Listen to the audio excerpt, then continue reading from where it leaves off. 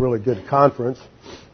I left here last Sunday. I was a little scratchy last Sunday, and by the time Wednesday got there, I was really beginning to have to push it to speak. Thursday night, I called upon all my resources, spent the whole day sucking on Voice Restorer, which I guess lacked the essential ingredient of bourbon or scotch or whatever is usually there. But it managed to do the job anyway and got me through Thursday night.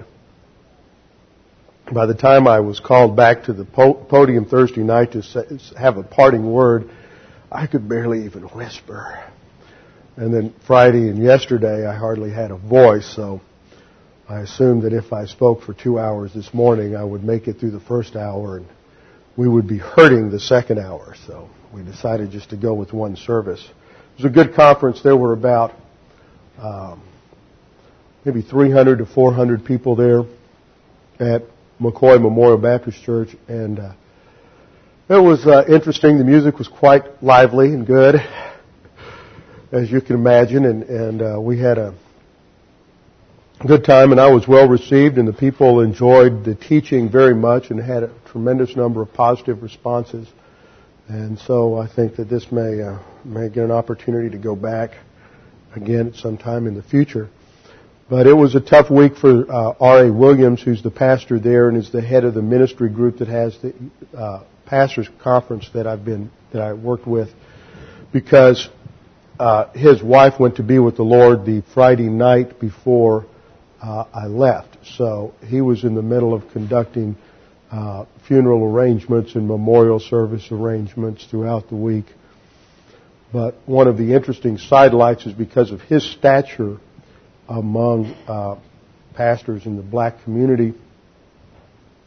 The last night, on Thursday night, when I taught, and what I covered was much of what I'd covered the last 3 or 4 weeks in our James series on Wednesday night, the hearing of the Word and what that involves, going through regeneration, the prerequisites, confession, fellowship, all of those things, why that's important, and concluding on Thursday night with that passage dealing with the mirror. And I went from there to discuss the mirror analogy that's used in the tongues passage in 1 Corinthians 13, 8 through 13. So I got to really exegete that. And there were 2 or 3 pastors who had come in that day who had national stature, who were there to be there for the funeral on Friday, and got to hear a solid exegesis on why tongues has ceased. So the Lord used that, I think, in some interesting ways. And it was, as I was standing there, suddenly I looked out on the crowd and I recognized 2 or 3 of those guys, and I thought, my, what in the world am I doing here preaching to these guys? This is really something. So the Lord definitely had a reason and a purpose behind that. Well, before we get started this morning, let's make sure we're in fellowship and have a few moments of silent prayer, and then we'll begin.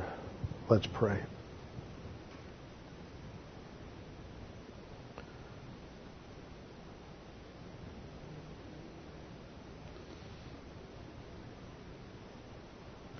Father, we do thank you for the privilege we have to worship you, because you are a God who has loved us from eternity past and provided a perfect plan for our redemption. And you sent your Son to become flesh, impeccable flesh, full, undiminished deity and true humanity, united in one person forever, that he might go to the cross and die there as our spiritual substitute, paying the penalty for our sins that we might have eternal life. Now, Father, as we study your word this morning and to understand the dynamics of the hypostatic union, the person of our Lord, that we might learn to love him more and appreciate our salvation in a greater way, we pray that God the Holy Spirit, who teaches us, would help us to understand these important doctrines and apply them in our lives. We pray in Christ's name. Amen.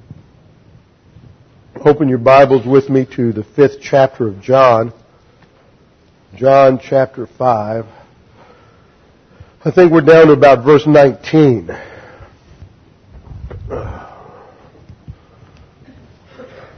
I think I'm going to have to sip on my coffee to make it through the morning.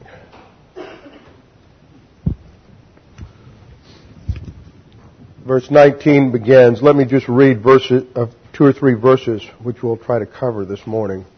Jesus therefore answered and was saying to them, Truly, truly, I say to you, the Son can do nothing of himself, unless it is something he sees the Father doing. For whatever the Father does, these things the Son also does in like manner. For the Father loves the Son and shows him all things that he himself is doing. And greater works than these will he show him, that you may marvel. For just as the Father raises the dead and gives them life, even so the Son also gives life to whom he wishes. For not even the Father judges anyone, but he has given all judgment to the Son, in order that all may honor the Son, even as they honor the Father. He who does not honor the Son does not honor the Father who sent him. In this passage, and the one we looked at last week, it turns upon 5 key verbs, which are 5 verbs that demonstrate the equality of Jesus Christ with God the Father. And this is part of the doctrine of the Trinity and relates, of course, to the doctrine of the hypostatic union. Now, I received an interesting email this week just to prepare you a little bit for what we have to cover this morning. It said, I have not emailed you in a while, just thought I'd give you an update. Your tapes are spreading like wildfire in Houston. Several of my friends and several of my wife's friends have all started listening and they're really enjoying them. Whenever you might feel at times that no one is really listening, just remember all the lives of positive believers you are touching that you will never meet, well, at least not in this life. Just the people in my life that you are reaching through your tape ministry is so awesome to see. By the way, I'm taking History of Doctrine as an elective from Dr. Jeff Bingham. He seems very knowledgeable. It is so neat because we are learning about the history of theological doctrines and the cultural influences that affected the beliefs of people throughout history. Things such as modalistic monarchianism, Gnosticism, all of the different councils and creeds, the study of Descartes, Kant, etc., etc. These are all the things that I've heard on your tapes. It was funny because the prof asked when the last time anyone heard a message on the Trinity, hypostatic union, or the like in church, and the whole class said never. I wanted to say, I do on Pastor Dean's tapes.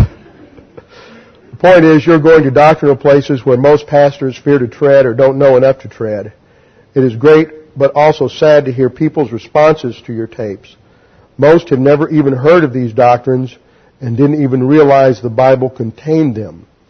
There should be a pastor teaching like you in a church on every corner. Keep up the good work. The Lord is truly using you.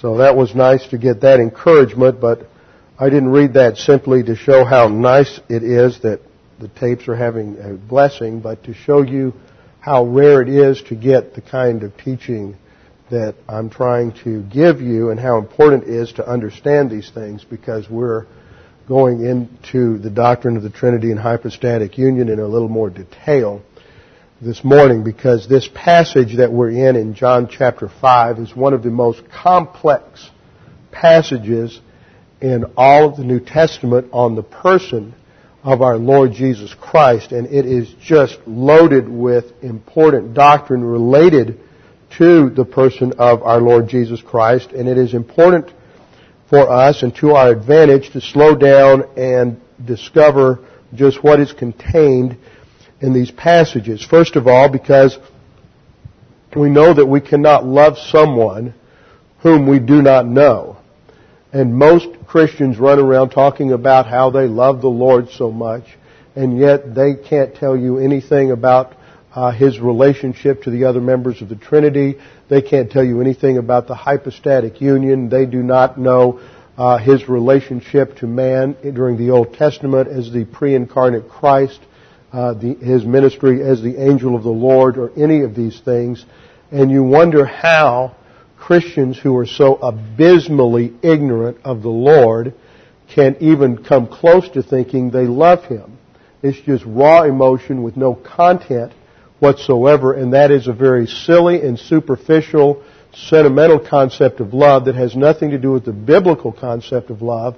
And it's no wonder that when these people run into hardship and crises in their lives that they just absolutely crater because they have no doctrine to undergird their spiritual life. So we're looking at two doctrines that are fundamental to this entire section. The first is the Trinity. Just in terms of a brief definition, the Trinity means that God exists as one person, one essence, but subsists as three distinct persons, Father, Son, and Holy Spirit. Each is co-equal, co-eternal, and co-substantial. Here is a diagram of the essence of God. God has 10 attributes: sovereignty, righteousness, justice, love, eternal life, omniscience, omnipotence, omnipresence, immutable, and veracity. All of those attributes are shared by all three members of the Trinity equally. They are all equally sovereign, equally righteous, equally just, equally loved, equally eternal, and all of the rest.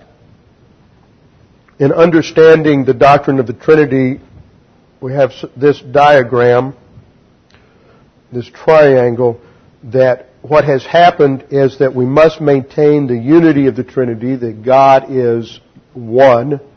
The Shema passage from Deuteronomy chapter 6, verse 4 says, the Lord our God is one. And echad there, which is the Hebrew for one, means a unity. God is a unity. But there is also a distinction within the Godhead, a distinction of persons. So we have the unity on one side of the triangle here, diversity on the other side, to indicate the distinction in person between Father, Son, and Holy Spirit. And then at the bottom, they are equal. We must hold them in equality. What happens when you emphasize unity and equality too much, then you move towards this lower left-hand point, modalism. Modalism was the idea that God just expressed himself in one of three roles. He's just one person. Sometimes he expresses himself to man as a father, sometimes as a son, and other times as the Holy Spirit. If you emphasize their unity and their diversity and fall short on equality, then you have to end up with some sort of subordination within the Trinity. And this was the idea, it was known as adoptionism or subordinationism in the early church. When Jesus Christ was adopted, he is not eternal as the Father. He's not as equal with the Father. There's only one God. They were holding on too much to the idea of just pure monotheism, and so they would always end up subordinating one member of the Trinity to another and losing sight of the equality. If, on the other hand, you emphasize their distinction, their diversity, and their equality too much, then you end up with three gods. You lose sight of the idea of their unity. So it's important to maintain, that's why this circle is in the middle. It maintains a perfect balance between unity, diversity, and equality. So you have three persons with one essence who are co-equal, co-eternal, and consubstantial. I don't know if that's a new word for you, but substance was the word that was used in the old creeds, and it means essence. The word hypostasis, from which we get our term hypostatic, is a Greek word that means substantial nature, essence, or being. So in the older creeds, they use that term that the Holy God the Son had the same hypostasis, the same substance, meaning the same essence as the Father. So it was the historical articulation of the Trinity is that God the Father, Son, and Holy Spirit are co-equal, co-eternal, and consubstantial. Last time I talked a little bit about the background to this historically. We came to the situation in John 5 where we have the occasion of this discourse, which is the healing. And it was done on a Sabbath, and the Pharisees reacted to that because it violated their traditions of the Sabbath. And so they were challenging Jesus, and before they could really even challenge him, Jesus took the offensive. It's always best in battle and confrontation to go on the offensive and not remain on the defensive. And before they did much or said much, were not given any questions on their part. He answered them in verse 7 and said, "My Father is working until now, and I myself am working." And this is the Greek word ergazomai. Looks like this in the Greek. E-R-G-A-Z-O-M-A-I. Ergazomai. This should be an omicron. E-R-G-O. Ergazomai. And Jesus uses the same verb, same present active tense, active indicative, to describe His work and the Father's work, which is a claim to equality. Now this may be a little too subtle and a little too sophisticated for 20th century Americans who have been educated by our advanced educational system, but it was not too sophisticated for the Jews. They completely understood what He was saying, that He was claiming to be God, and they immediately reacted to it, and it was settled in their minds that they were going to kill Him. From this is the turning point. On the basis of that one sentence, the Jews, we're told in verse 18, were seeking all the more to kill Him because He not only was breaking the Sabbath, but also was calling God His own Father, making Himself equal with God. Now there is a good way and a bad way to take the word equality, I said last week. The first way is equal in the good sense, having the same purposes, the same will, the same direction. The bad way is when someone says, "I'm equal with you, and therefore I have the right to make a different decision and to exercise my autonomy and go my own way." And that is equality with the sense of insubordination to it. And unfortunately, that is the sense of equality that has been used too often in the assertion of personal rights in 20th century America. People want to be equal but go their own way in opposition to the laws of establishment and the laws of the country in many ways. But that is not the sense that Jesus uses it here. He uses it here in the sense of equal and in subordination to the Father. You see, this is something that has been lost in modern America, is the idea that two people can be equal in person and yet one be subordinated to the other in terms of their role. You see this all the time on a football team. You have two different players. One may be a pulling guard and one may be a quarterback, and they are both excellent players, make the Hall of Fame and get all the awards because of the way they play. And yet the quarterback is the one who's in charge of the team. He has the authority to call the plays and determine what the pulling guard must do. That their subordination does not affect their equality. And yet, especially in the women's equality, women's live movement that came out of the 60s, you have this emphasis that when you make the man the head, the authority over the woman in the marriage, then you're saying they're not equal. And that is just patently absurd. One of the things that took place this last week is that a former professor of mine, friend of mine, Dr. H. Wayne House, who used to be at Dallas Seminary, has long since gone and taught at other places, is now in Southern California. And one of Wayne's areas of expertise is on the biblical roles of men and women. He was the founder of the Council of Biblical Manhood and Womanhood, and he's written a book called The Role of Women in Ministry, and is debated across the country on college campuses with liberals who espouse the view that there is full equality and that the Bible is really antiquated and authoritarian and all these other things. And he always makes this point that if you go follow the logic and the reasoning that has been espoused by the women's live movement and on this role interchangeability between man and woman, then you're basically making a heretical statement against the very essence of the Trinity. And that so often is the case in many, many moves that are made in modern thought, is that if you go push things to their ultimate, then you have these problems. And we met with him this last week because apparently in many of the black churches that Dr. Williams and the others are dealing with, this issue of women preachers is a major problem. And R.A. had asked me several weeks ago if I knew somebody who could address this for the conference next year. And I said, I know just the man, but I haven't heard from him in years, so I got to track him down. It turned out he's right there in California. And Wayne was telling us about a debate he had with a woman professor, some major university, maybe Northwestern or University of Chicago, somewhere there in Illinois.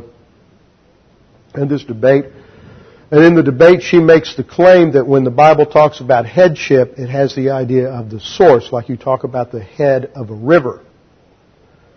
And so Wayne, in his very relaxed, funny, laid-back style, just reaches into his briefcase and pulls out a sheaf of papers.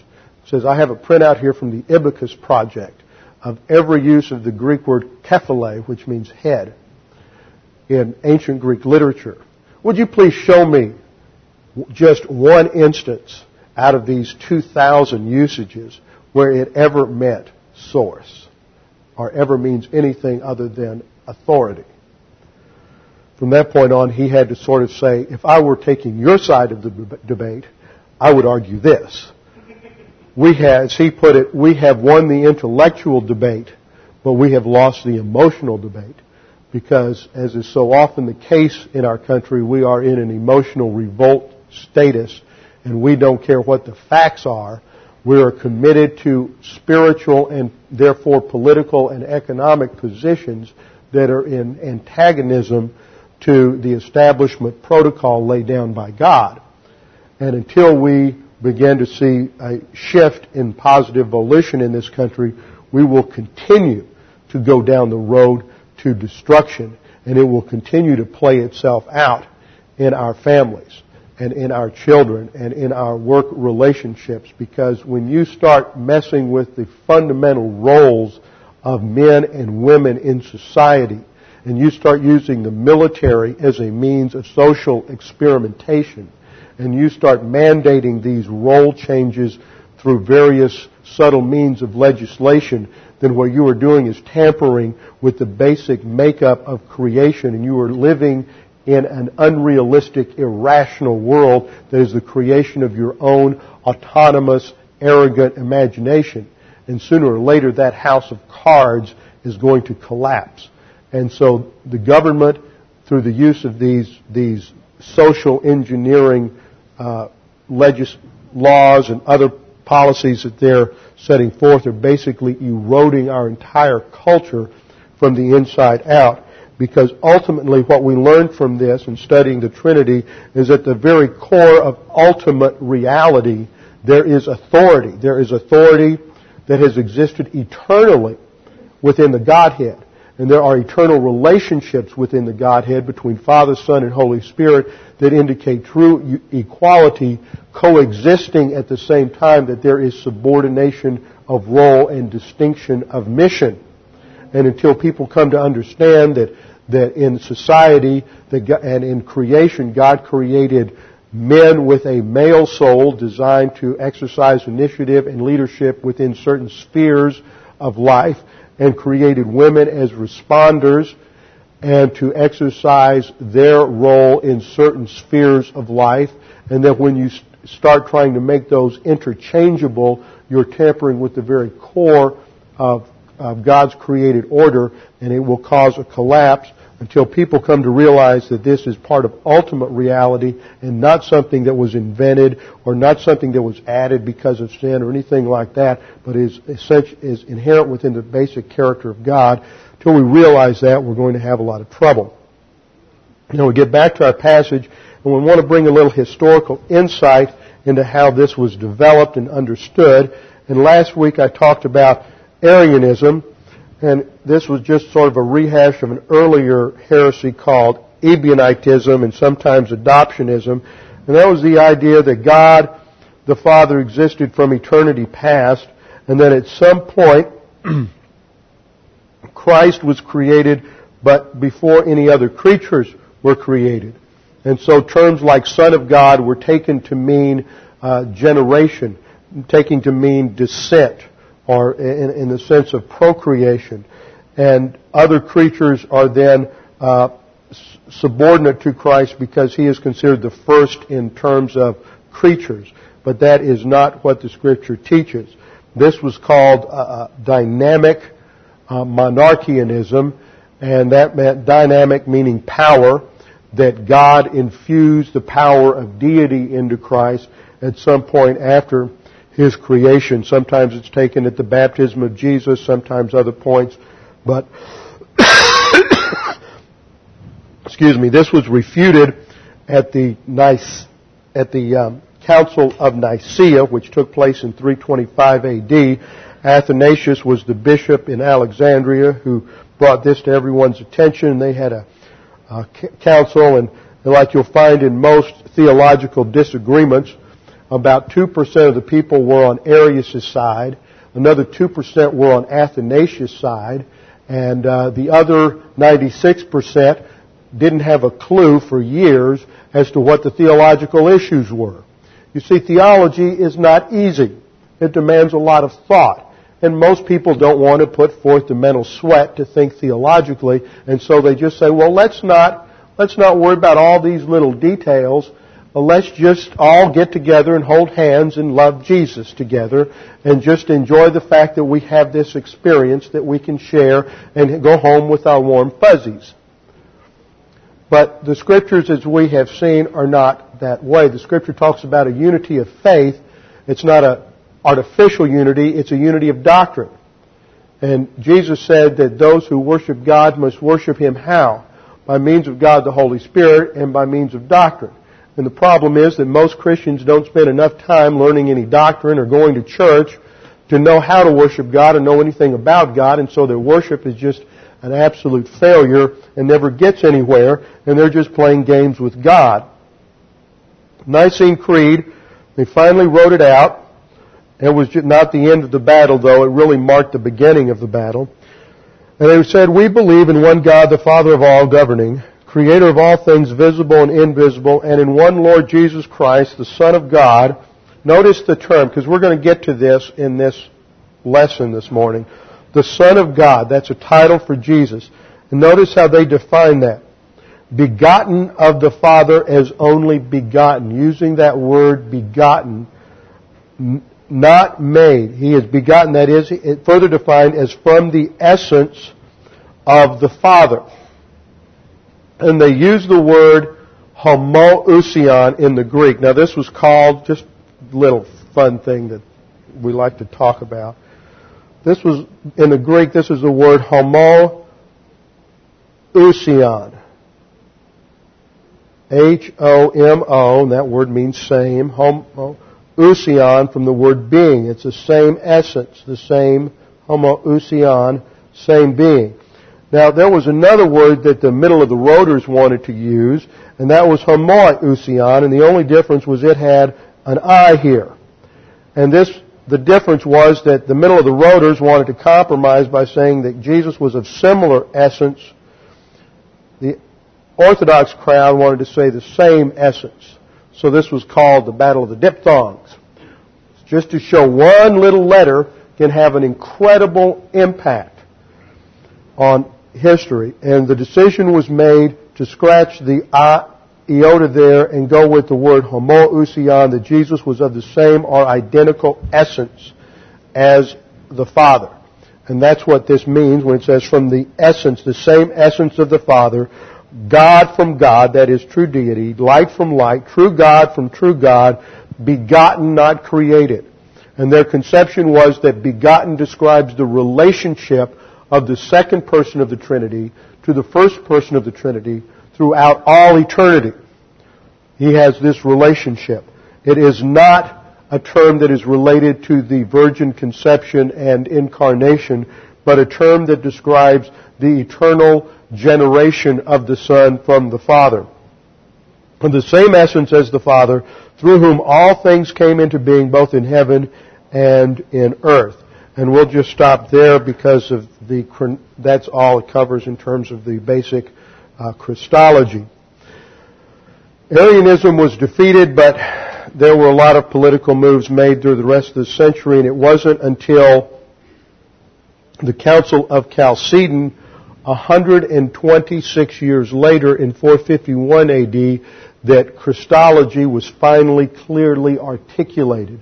And I want to read to you the Creed of Chalcedon. Some people pronounce it Chalcedon because in the transliteration from the Greek, you have a key, what looks like the letter X in English, and that's usually transliterated as CH, but it was pronounced like a hard K in Greek, so the proper pronunciation is Chalcedon.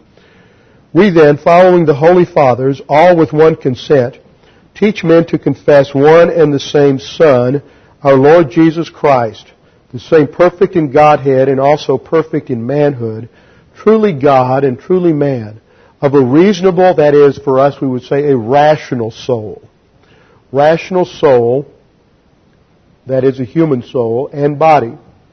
Consubstantial, there's that word I was using earlier. Consubstantial, the same essence, that's what that means. Consubstantial with the Father according to the Godhead. In other words, has the same essence of full deity with the Father according to deity, and consubstantial with us according to the manhood. That is, He's undiminished deity and true humanity. In all things like unto us without sin, begotten before all ages according to the Godhead, and in these latter days for us and for our salvation, born of the Virgin Mary, the Mother of God, according to the manhood. So they saw Mary as the mother of the humanity of Christ. One and the same Christ, Son, Lord, only begotten to be acknowledged in two natures, that's the hypostatic union, inconfusedly, unchangeably, indivisibly, inseparably, the distinction of natures being by no means taken away by the union, but rather the property of each nature being preserved and concurring in one person and one subsistence, not parted or divided into two persons, but one and the Son and only begotten, God the Word, the Lord Jesus Christ, as the prophets from the beginning have declared concerning Him, and the Lord Jesus Christ Himself has taught us, and the Creed of the Holy Fathers is handed down to us. That is the classic articulation of the Trinity and the hypostatic union in church history, the Council of Chalcedon, and everything else that's been written or said is a footnote to that one statement. And almost all, these are called the ecumenical creeds, Nicaea, Ephesus, Chalcedon, Constantinople, a couple of others, and all so-called Christian groups, Roman Catholic, Eastern Orthodox, Protestants, all subscribe to those. That's why they're called ecumenical creeds. Not in the bad sense of the word ecumenical, but that all believers, that defines orthodoxy. Everything's split after that. But those defined orthodoxy. So that helps us understand what we're talking about. We talk about the Trinity and the hypostatic union, who Jesus Christ is. This is our Lord and Savior who died for us, and this is why He could die for us, is because He was fully God. Therefore, His substitutionary atonement would have eternal value for us. And He was fully man and perfect man, so He could die as our substitute. God could not die for man. A man had to die for man. A true man had to die for man. And a sinless man had to die for man. Now this brings us to verse 19. Jesus therefore answered and was saying to them, Truly, truly, I say to you, and in the King James it translated it, Verily, verily, I say to you. In the Greek it reads, Amen, Amen. And although it is translated truly, truly, it has a greater significance than that. It's sort of a call to attention here. I'm going to put this in boldface and italics for you to pay attention.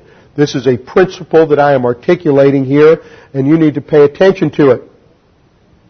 And there are 3 times in this passage that Jesus does this. He does it here in verse 19, and then again in 24 and 25.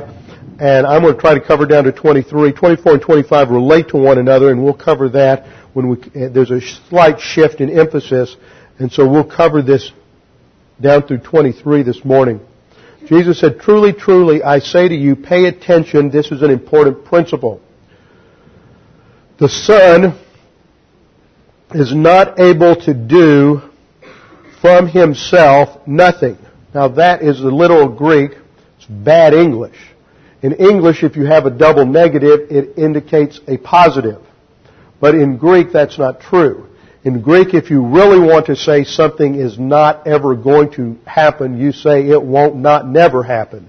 I mean, you just pile your negatives on top of one another for emphasis, And no matter how many negatives you put in there, it just increases the negativity of the statement. So by using two negatives here, Jesus is emphasizing that the absolute position of the Son is being under the authority of the Father. Remember the definition of the kenosis, that Jesus Christ voluntarily restricted the independent use of His attributes. He is not going to operate independent of the Father. He is equal to the Father.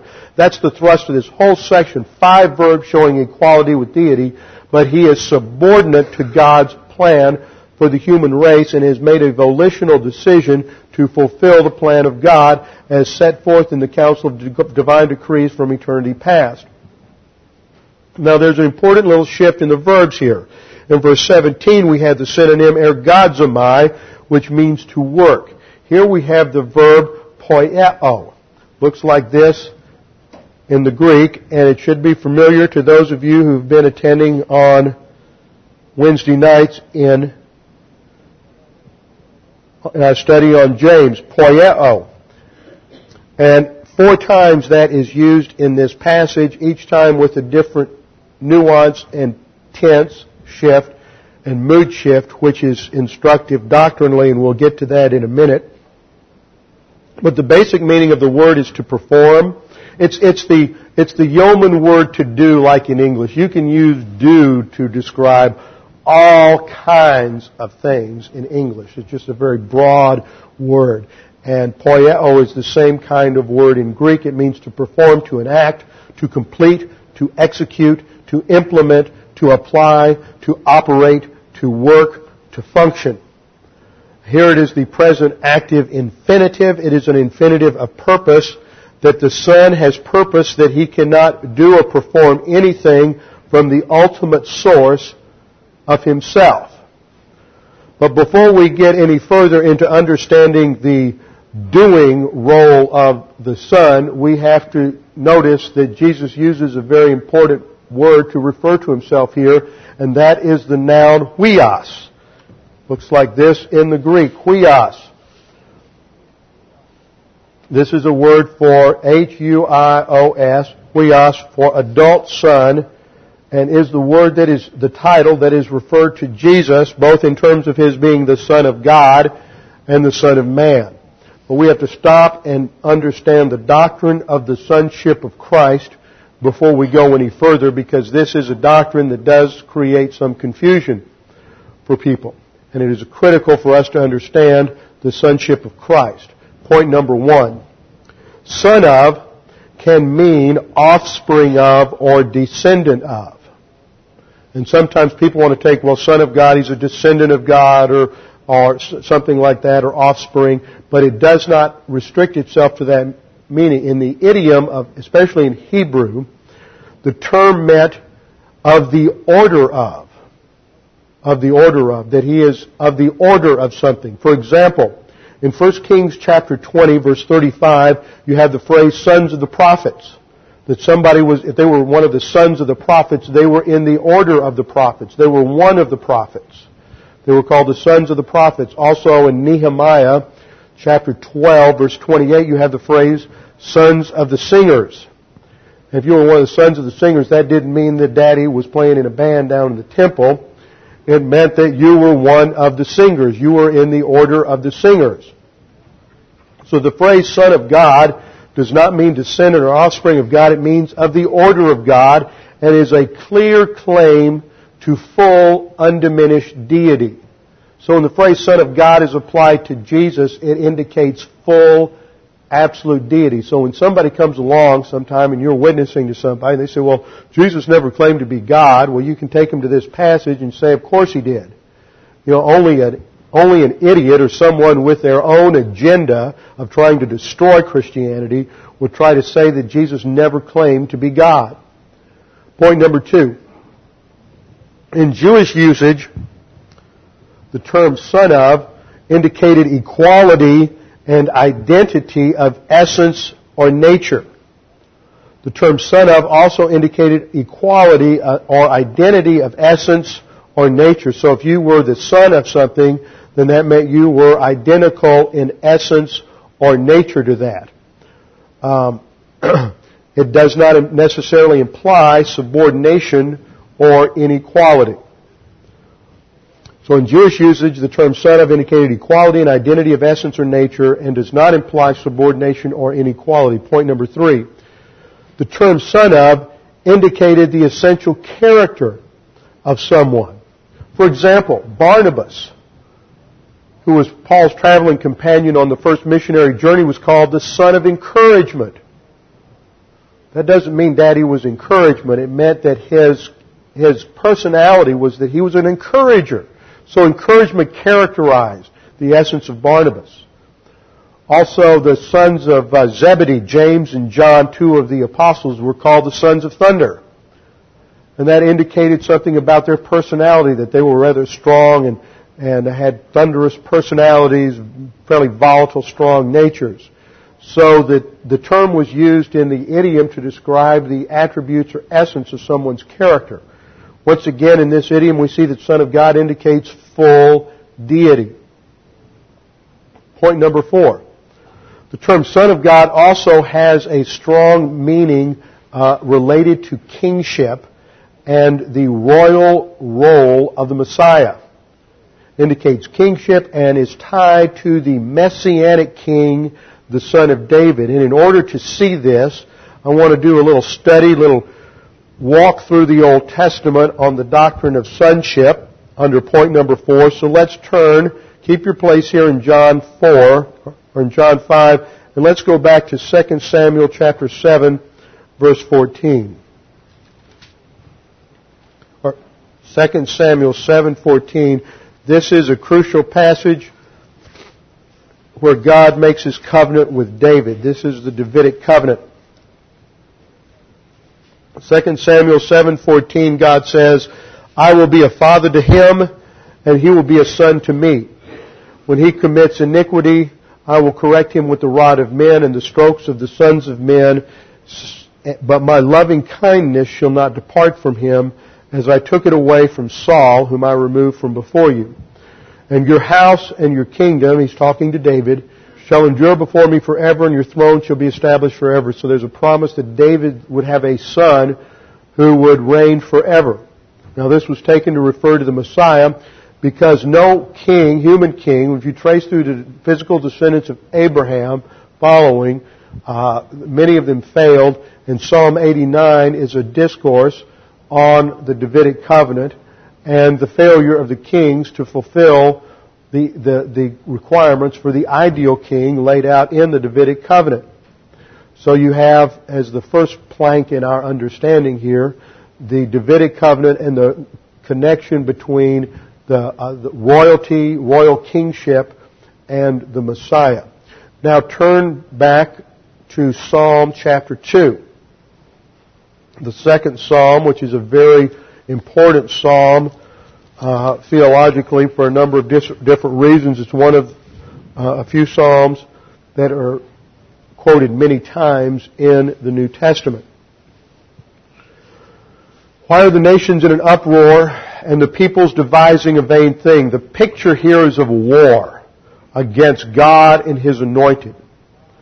The nations are gathered on one side, God and His anointed on the other. Why are the nations in an uproar and the peoples devising a vain thing? The kings of the earth take their stand, and the rulers take counsel together against the Lord and against His anointed. And the Hebrew word for anointed is Mashiach. We get our word Messiah as a transliteration of Mashiach. It was translated into Greek as Christos. So it's against the Lord and against His Christ. So here we see something interesting in terms of the relationship to the doctrine of the Trinity in the Old Testament, a mention of God and His Christ, His anointed one. And this is a prophecy that takes place at the end of human history. Let us tear their fetters apart and cast away their cords from us. This is the cry of autonomous man wanting to be free from the authority of God and rejection of God in negative volition. He who sits in the heavens laughs. This is God scoffing at them. The Lord scoffs at them. That He will speak to them in His anger and terrify them in His fury. This is what God says in verse 6. But as for me, I have installed my King upon Zion, my holy mountain. This is the inauguration and coronation of the Messianic king at the beginning of the millennial kingdom. And then he says, I will surely tell, this is a quote from the king. This is the king talking. You see, this is very subtle in the Hebrew. I will surely tell of the decree of the Lord. See, in verse 6, it is Yahweh, God the Father, speaking. But in verse 7 it says, I will surely tell of the decree of the Lord. He said to me. So who's speaking there? He said to me, Thou art my son. So the one who is speaking there is the Son. I will surely tell of the decree of the Lord. Now, the decree of the Lord takes us from the future events of this final conflict between the Lord's anointed and all the nations of the earth and the coronation of the king and the establishment of the Messianic kingdom all the way back to eternity past, where we have the council of divine decrees when God the Father, God the Son, and God the Holy Spirit established the decree of the Lord for all of human history, which, if you remember, by definition is an eternal decree. That means there never was a time when this decree did not exist. So you go back to the decree of the Lord, and at the time of the establishment of the divine decree, God the Father said to me, the speaker, Thou art my Son, today I have begotten thee. So when, according to this passage, was God the Son begotten of God the Father? In the eternal decree. So He is eternally begotten of God the Father. So the role of the Son is He is a Father. Father and Son are functional terms describing the role of the first person and the second person of the Trinity in their essential nature and relationship to one another for all eternity. God the Son did not become the God the Son simply at the incarnation or at some other time or at the coronation. And this raises an important question that has come up in theology that we have to deal with, an important problem, because somebody always wants to nail down when Jesus was begotten. And in some sense they're all right, and in some sense they're all wrong. Because the term Son of God has different nuances and different emphasis, which we have to look at. So the day that's in view here is the day of the coronation, and ties this fulfillment of the begottenness and His sonship as the Messianic King to the coronation, but it relates it back to an eternal decree and the eternal begotten relationship of the Son to the Father.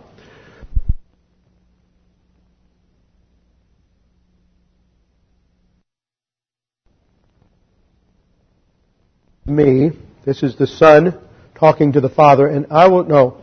This shifts back. The Father is talking to the Son. Ask of me, and I will surely give thee, surely give the nations as thine inheritance, and the very ends of the earth as thy possession. Thou shalt break them with a rod of iron.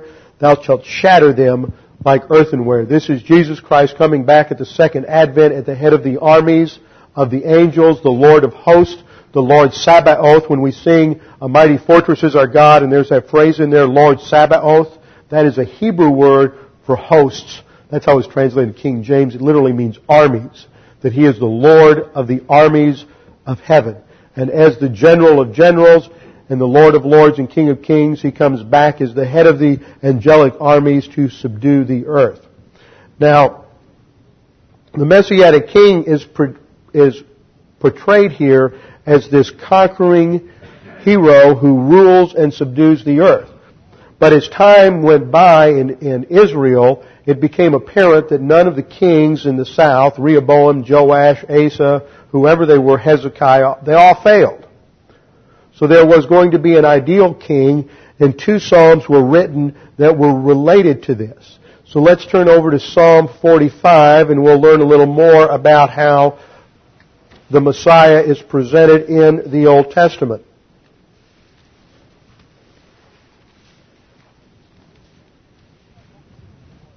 I hope you're enjoying this. To me, this is fascinating to trace these doctrines through Scripture like this, because they show that it's all there for all time. And people don't get this. I remember in seminary hearing professors say, okay, now this is important for you to learn, but you don't need to teach it.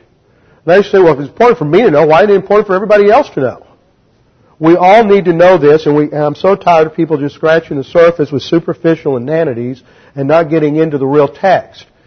And if you study Hebrews, sometime, and any of you have ever read Hebrews, the writer of Hebrews, and that's one of the most difficult books in the Bible to understand, the writer of Hebrews thinks he's just giving basic doctrine. And yet most Christians today can't understand anything in Hebrews because they're so abysmally ignorant of doctrine. So we have to reach some level of doctrinal understanding so we can advance to spiritual maturity. Psalm 45 anticipates the ideal king. Verse 6. Thy throne, O God, is forever and ever. A scepter of righteousness or uprightness is the scepter of thy kingdom, indicating that the rule of God in the millennium, the rule of the messianic ruler, is characterized by righteousness. So far this looks pretty good, and it's pretty simple, but I want you to pay attention to this verse, and you always have to pay attention to your pronouns and understand who they're talking about. Thy throne. That's a little hard. Let's just say your throne. Get rid of the thys. Thy throne, or your throne, O God. So it's addressed to Elohim here. It's not Yahweh in view here.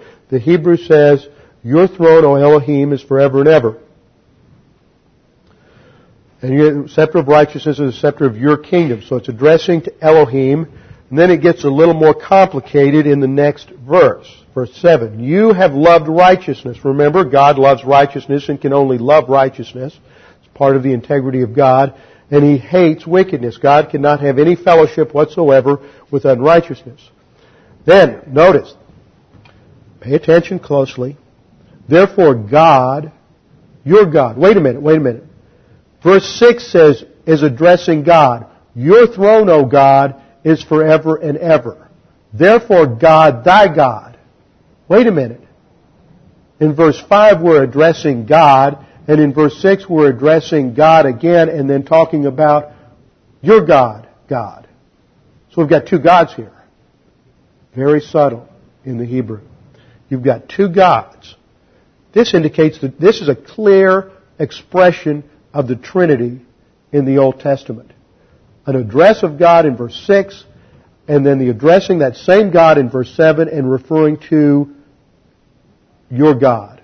Your God has anointed thee. And what do you think that word is in the Hebrew? Mashiach. This is talking, your God that is being addressed here is the Messiah, the Messianic King, the ruler in the millennium. And then it says, your God has anointed you. So it's talking about how God the Father, that's your God in verse 7 is God the Father. Therefore God, your God, that's God the Father, has anointed you, God the Son, with the oil of joy above thy fellows. Now that's a strong passage to use for the Trinity in the Old Testament. This is the perfect king, ideal king. He's going to be God Himself. Man can't do it.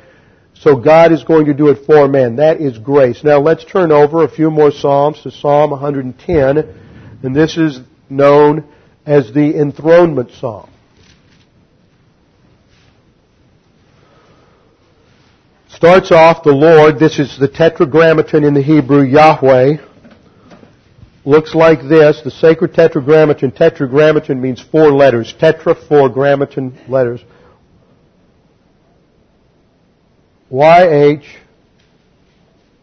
WH, probably pronounced something like Yahweh, mistranslated Jehovah because the Jews, in writing what they normally read, which was Adonai, they never pronounced the formal name of God. They always treated it with respect and read Adonai whenever they saw it. So in order to remind the reader, they inserted the vowel points of Adonai to the tetragrammaton. Later on, when some English readers came along and translated the Yod as a J and the Vav as a V, they added the vowels from Adonai to Yahweh and ended up with a illegitimate word, Jehovah. That's where that comes from. So those who want to be witnesses for Jehovah, who knows who Jehovah is? He's not in the Bible anywhere. That's just a made-up name. The Lord Yahweh says to my Lord, Adonai. So here we have a discussion between two members of deity. The Lord says to my Lord, sit at my right hand until I make thine enemies a footstool for thy feet. So this psalm indicates the time when God the Son ascended into heaven and sits now at the right hand of God the Father until the second advent when His enemies will be made a footstool, a symbol of conquering and domination when Jesus Christ returns to establish the 1,000-year millennial reign on the earth. Now, one other passage that we'll touch on our way back, just to make sure you have your sword drill for the morning. Let's go to Amos chapter 3, verse 7. Amos chapter 3, verse 7. I always find it interesting that most people can, at least today, many Christians can find their way and navigate their way around the internet, but you come up with a book like Amos or Hosea or Joel, they have a very difficult time finding it. Amos chapter 3, verse 7 says, "Surely the Lord God does nothing unless He reveals His secret counsel to His servants the prophets." So we have the revelation of God to His servants the prophets, and the ultimate prophet is Jesus Christ, and that revelation is going to be discussed in John chapter 5. So let's go back to John chapter 5. All that I have said so far simply relates to the fourth point under the sonship of Christ, Son of God, that it has, this term, Son of God, has a strong meaning for kingship. And in the Old Testament was specifically, we see this term of son of, specifically tied to the Messianic King, the Son of David. Point number 5, when did Jesus become the Son of God? Some say it was at the incarnation. Others say it was at the public presentation by John the Baptist at His baptism. Others say it was at His ascension, and still others at His coronation. So the question is, and point 5 just simply raises the question, when did Jesus become the Son of God? Point number 6, the term Son of God relates to Christ's essential deity and not generation. Therefore, this term relates to His eternal relationship to the Father and is not a term acquired at any time in human history. He is the eternal Son of God, Galatians 4:4, Romans 8:3, and Colossians 1:13 through 17. Galatians 4:4, Romans 8:3, and Colossians 1:13 through 17, and all other nuances which relate to Son of God are simply derivatives of this main idea. So when we talk about the Son of God in terms of His coronation, it is derivative to the main idea of His eternal generation from the Father. Point number 7. The eternal Son of God became the Son of God in relationship to His humanity at the incarnation. That's true. But He was eternally the Son of God. But He becomes the Son of God in one sense at the incarnation. He has always been the Son, and that was determined by Psalm 2:7 at the Council of Divine Decrees. So Son of God defines His essence and His function in relationship to the Father throughout all eternity. Point number 8. His sonship is recognized at the baptism. When God the Father announced from heaven, "This is my Son with whom I am well pleased." But Jesus said it didn't start there, because when Jesus was 12, He stayed behind at the temple, and Mary and Joseph went on back home with the caravan, and halfway home they realized Jesus wasn't with them. When they went back to find Him, what did Jesus say? "I had to be about my Father's business." So it couldn't have begun at the baptism.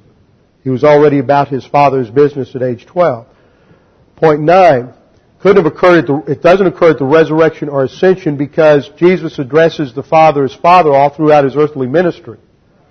He refers to Himself as the Son here in John chapter 5 and in John chapter 10 and other places. Point number 10, the term Son in Hebrews 1:3, which relates to the coronation, relates to the sonship in relationship to the Davidic covenant and the coronation of the Son of God as the Davidic Son in fulfillment of the Davidic covenant. So the term Son in Hebrews 1:3 relates to sonship in light of the Davidic covenant. And then in conclusion, point 11, Jesus is declared to be the eternal Son of God in the day of the issuance of the eternal decree in Psalm 2:7, which is not a prophecy of His coronation, but is a prophecy of His victory because He was declared the Son in eternity past. I want you to get that right. Psalm 2:7 isn't a prophecy of His coronation, but a prophecy of His victory. It's not a prophecy that He is going to become Son when He's crowned, but it's a prophecy of His victory because He has already been declared to be the Son from eternity past. And what this does is it ties together under one umbrella all the uses of Son of under the overriding concept of Son of God from all eternity. So back to 5:19, we see Jesus says the Son, and there the very use of that term just is freighted with meaning for the Jews that are listening to Him. I mean, it is a slap in the face. By the use of the term, they are hearing, I am the ideal Messianic King, the divine one from all eternity, and I can't do anything of myself or from the ultimate source of myself unless I see the Father doing it, because I am completely subordinate to His will and His plan. For whatever the Father does, and this is a present active subjunctive indicating potentiality, whatever the Father plans, see, the Father planned it and the Son executes it, but the Father planned it in eternity past, so it's potential. Whatever the Father does, potential, subjunctive mood, these things the Son also does, present active indicative. He carries it out and fulfills it in complete submission to the plan of the Father. Isn't this phenomenal?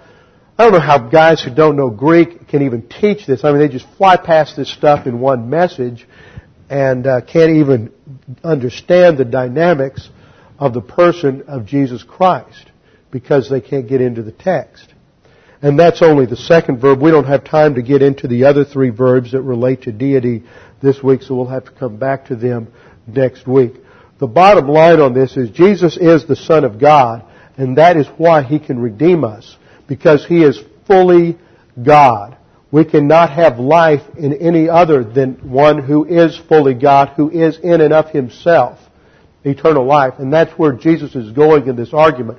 Because He is who He is the only one who has the ability to go to the cross and die as our substitute. And for that reason, all judgment is given to Him, and He becomes the one who is the source of eternal life. So that man can have life in no other name. For there is no other name given among men whereby we must be saved. So salvation is very simple and is based on the person and work of Jesus Christ exclusively, with our heads bowed and our eyes closed.